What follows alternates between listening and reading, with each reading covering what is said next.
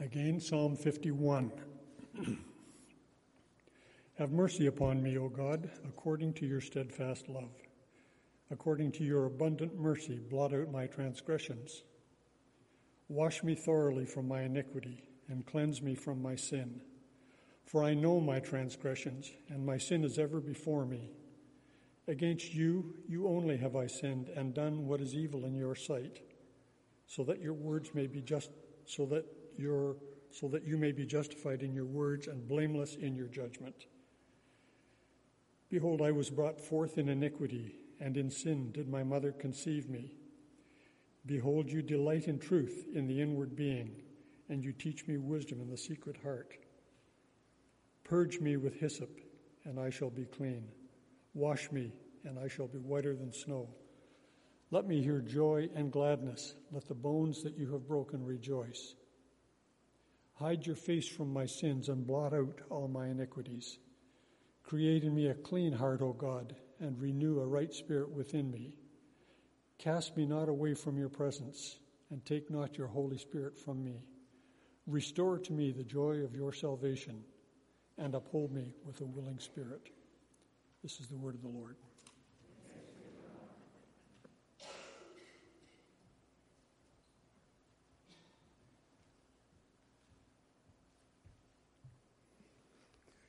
I'll be reading from the book of Matthew, chapter 22, starting in verse 15. Then the Pharisees went and plotted how to entangle him in his words. And they sent their disciples to him, along with the Herodians, saying, Teacher, we know that you are true and teach the way of God truthfully. And you do not care about anyone's opinion, for you are not swayed by appearances. Tell us then what you think.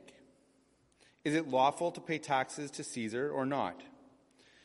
But Jesus, aware of their malice, said, Why put me to the test, you hypocrites? Show me the coin for the tax. And they brought him a denarius. And Jesus said to them, Whose likeness and inscription is this? They said, Caesar's. Then he said to them, Therefore, render to Caesar the things that are Caesar's, and to God the things that are God's. When they heard it, they marveled, and they left him and went away. This is the word of the Lord.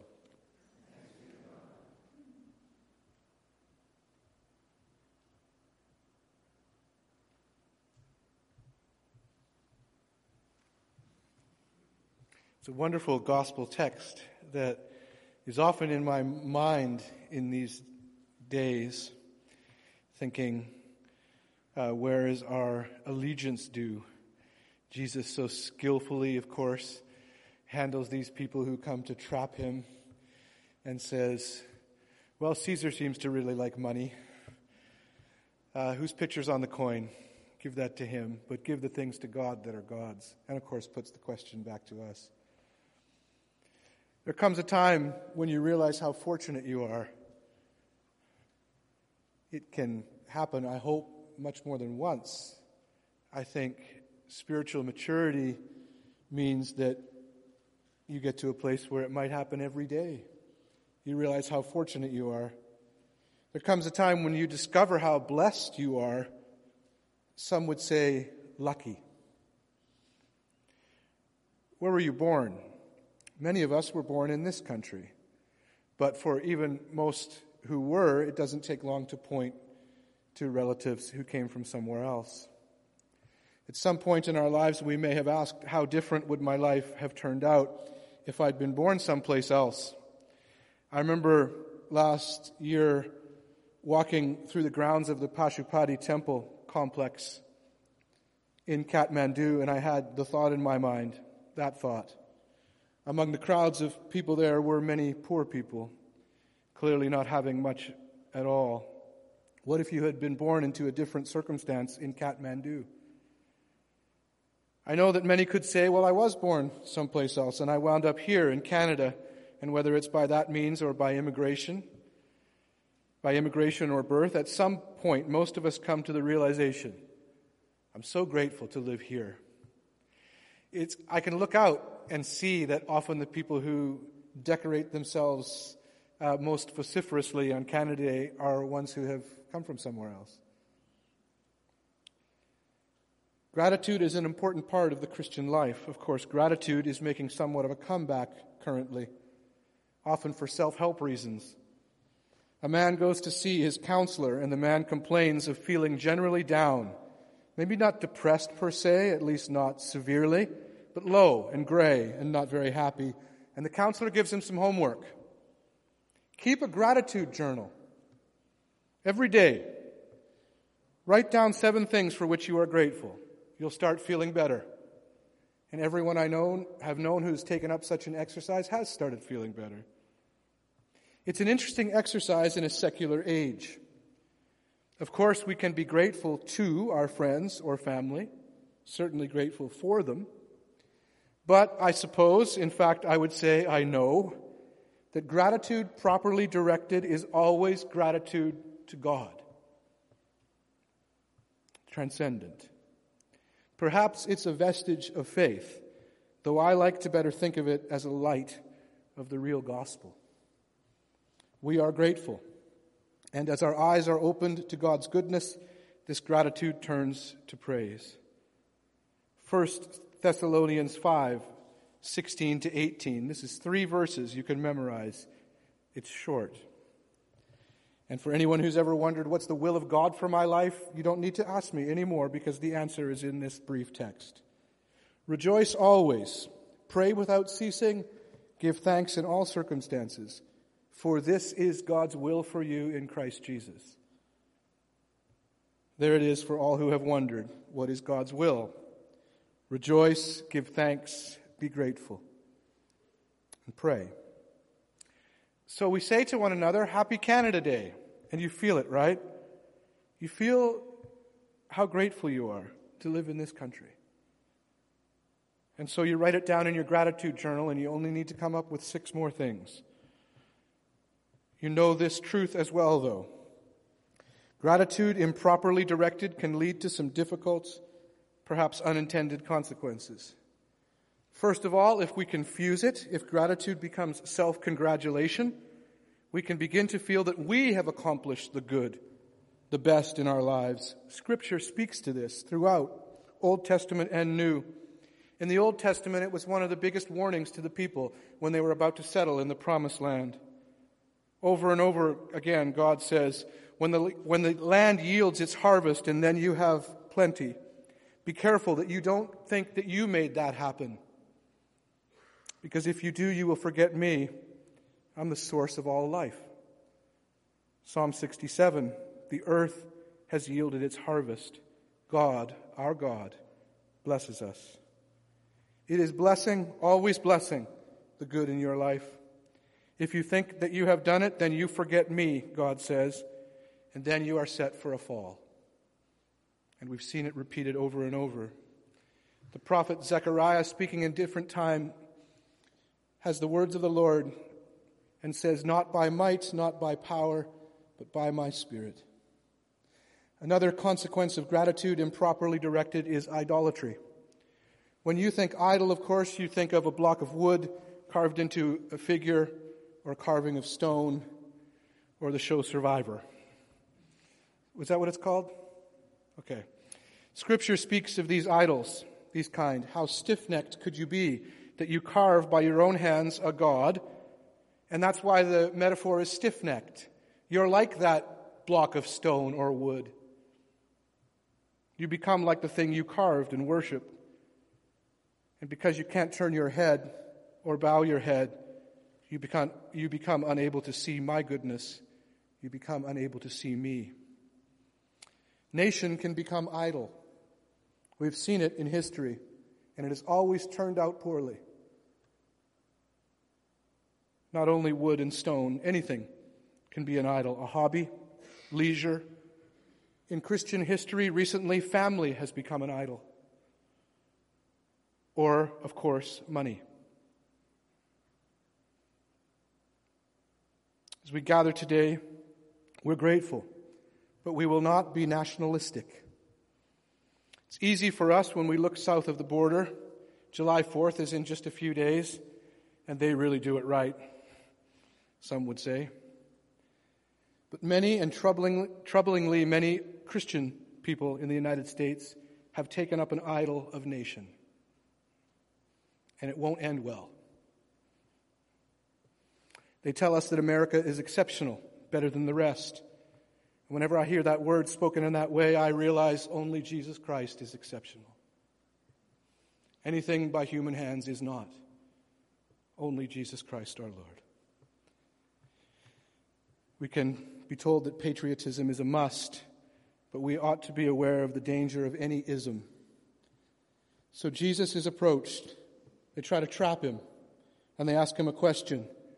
Should we pay taxes to Caesar? And he says, why don't you bring me a coin? Whose picture's on here? It's almost like saying, what kind of person would put their picture all over something? The one who wants such vain praise? Render unto Caesar what is Caesar, but give to God what is God's. It's a call. The cross of Christ can become wrapped in a flag of nation. In our world right now, of course, we're saying that the challenge of that is in the United States, wrapping the cross in a flag and making an idol. Our responsibility is not to learn the lessons for the United States. Here now, as we celebrate Canada Day, we are grateful for our nation, but we ought not be idolatrous. How will we know? We will know because we are willing to be honest. True gratitude brings confession. This is the declaration of the spiritual life. This is your own personal spirituality, that you come to know the goodness of God. You see, when I was a kid, they told me, you repent and then you know God's goodness. And in some degree, that's right. But really, in the spiritual life, you know God's goodness. And then you're drawn to your knees. Woe is me, I am undone. I am a man of unclean lips, and I live among a people of unclean lips. I've seen the glory of God. True gratitude brings confession. We're willing to be honest. We see the goodness of God and the love of Jesus Christ, and we respond in gratitude. And then as we walk in this faith, we become aware of our own sinfulness. This is individual and personal, but it's also corporate. Any time you become part of a group, any group, a group of Anglicans, a group of used-to-be brethrens, or whatever we are, or a group of Christians together worshiping. Anytime you become part of a group, it can be good, but you are also susceptible then to great sin, to exclude others. We don't forget, as we are assaulted right now by the terrible reality that in the United States over 2,000 children have been separated from their parents, and as of yesterday, 6 have been returned. It's well over a month for most of these. Babies, toddlers, up to teens. Now, don't forget, we have done the same thing in our history. We have taken children and separated them from their parents as a matter of national policy in the name of the church. Ought we to repent for that? You could say to me, well, we meant well. Of course, you often do when you're sinning. Ought we to repent for that? Of course we ought to. And it ought to be the church that leads that repentance. Maturity means that we are willing to be honest. That any time that we celebrate something as a group or a church or a nation, we ask God, open our eyes so that we can see what we have done in the name of that group that is unchristlike. Forgive us, O Lord. We are grateful. We are so grateful to live where we do. And we will be moved from gratitude through confession to mission. What a testimony of God's goodness that we worship together here this morning. We bear witness in the world to a God of love for all people. We are grateful and we confess. This is a particularly Christian posture. humility. Come, Lord Jesus. Amen.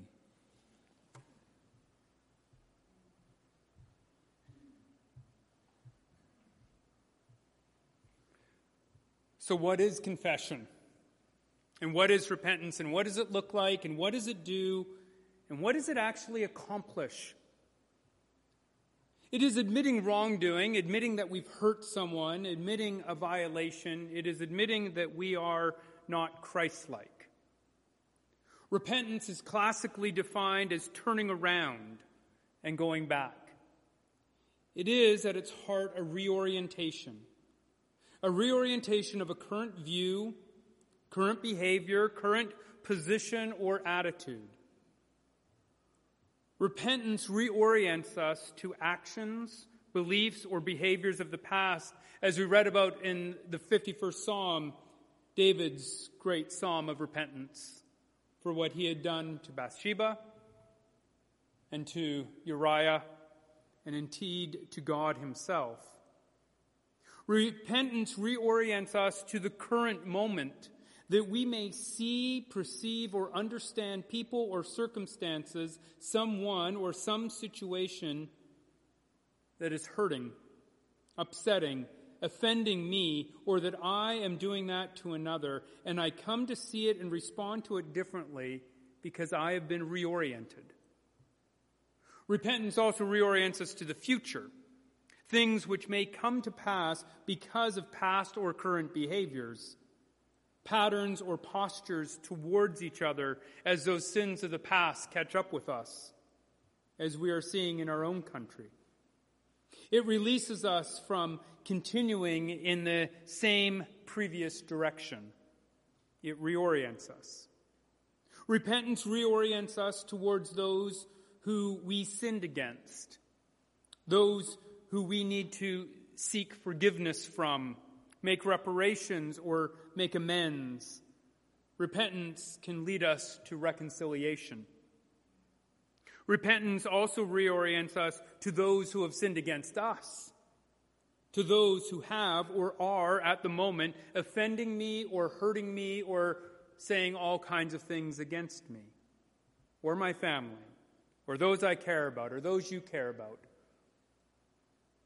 In other words, confession and repentance reorients us to being in alignment with the kingdom of God and, as Todd said, his mission of restoration of the whole of creation and the healing of the nations. Through confession and repentance, we can become, as Peter said in his epistle, like living stones, a holy nation, a royal priesthood, and this, a people of his own possession. To think that we are God's own possession. In other words, we are reoriented into his likeness and being. We become true witnessing disciples of Christ, to Christ, and for Christ in the world. We become a people and a community who are oriented toward the Beatitudes of Christ, as laid out in Matthew's Gospel. And this confession and repentance and reorientation ultimately leads us back to an even greater gratitude. We become aware in our own sinfulness and in our own repentance that we have so much more to be grateful for. We all have, as people, as a church, as a nation, a lot to be grateful for. But also we have a lot to repent of. We need to be reoriented. Not just once. It's not a one and done deal. We need to do it repeatedly, weekly, even daily. On a day like today, we are grateful for the country that we call home, but we also are moved to confess and to confession and repentance for how we got here. The people who have been hurt because of our presence, because of the way our nation was formed, a priesthood and a people that we have sinned against. This is why it is good and right that when we gather together in worship to receive God's grace both through his word and through his sacrament, the bread and wine, which we will enter into in a moment, through his body and blood, that we should confess our sins to one another and to God. Repent and ask God to reorient our hearts as David did. Create in me a clean heart, O God. Take not your Holy Spirit from me. Reorient our heart, our mind and soul, and to ask him to forgive us as we forgive those who sin against us. So that is what we're going to do now as we gather together on this Canada Day. 2 congregations of faith, but one church. We will confess together. So I'm going to lead us through a confession, through a forgiveness litany. It's going to appear on the screen. I'm going to read part of it, and then you read the part that obviously is a response. And we do this as a prayer.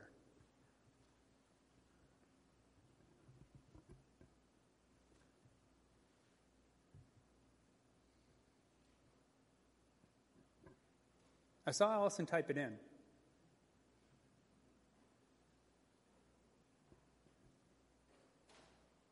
There we go. So you'll be reading the yellow parts. Lord Jesus, you said, "Blessed are the poor in spirit, for theirs is the kingdom of heaven." Yet we are preoccupied with money and worldly goods and put our trust in what we possess rather than your care for us. Lord Jesus Christ, you said, "Blessed are the gentle, for they shall inherit the earth." Yet we are so concerned about our own rights, self-interest, and power, and so little concerned about serving others. Lord Jesus, you said, "Blessed are those who mourn, for they shall be comforted." Yet we are impatient under our burdens and unconcerned about the burdens of others. Lord Jesus, you said, "Blessed are they who hunger and thirst for righteousness, for they shall have their fill." Yet we do not thirst for you, the fountain of all holiness, and we are satisfied with half measures and mediocrity. Lord Jesus, you said, "Blessed are the merciful, for they shall receive mercy." Yet we are so quick to condemn and so slow to forgive. Lord Jesus, you said, "Blessed are the pure of heart, for they shall see God." Yet we have often regarded persons created in your image as objects of our own fear and lust. Lord Jesus Christ, you said, "Blessed are the peacemakers, for they shall be called the children of God."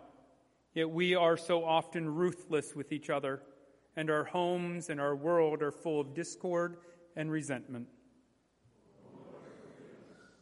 Lord Jesus, you said, "Blessed are those who suffer persecution for holiness' sake, for the kingdom of God is theirs." Yet we suffer no opposition because we have been ashamed of you, our crucified Savior, and have lived worldly compromises of your gospel. Lord, if someone has insulted or offended me, Lord, if someone has ignored or belittled me, Lord, if someone has betrayed me or accused me falsely, Lord, if someone has made assumptions about me or been intolerant toward me, Lord, if someone has hurt me physically or emotionally, Lord, if someone has wounded me spiritually or mentally, Lord Jesus, if there is someone I have insulted or offended, Lord Jesus, if there is someone I have ignored or belittled, Lord Jesus, if there is someone I have betrayed or accused falsely, Lord Jesus, if there is someone I have made assumptions about or been intolerant towards, Lord Jesus, if there is someone I have hurt physically or emotionally, Lord Jesus, if there is someone I have wounded spiritually or mentally,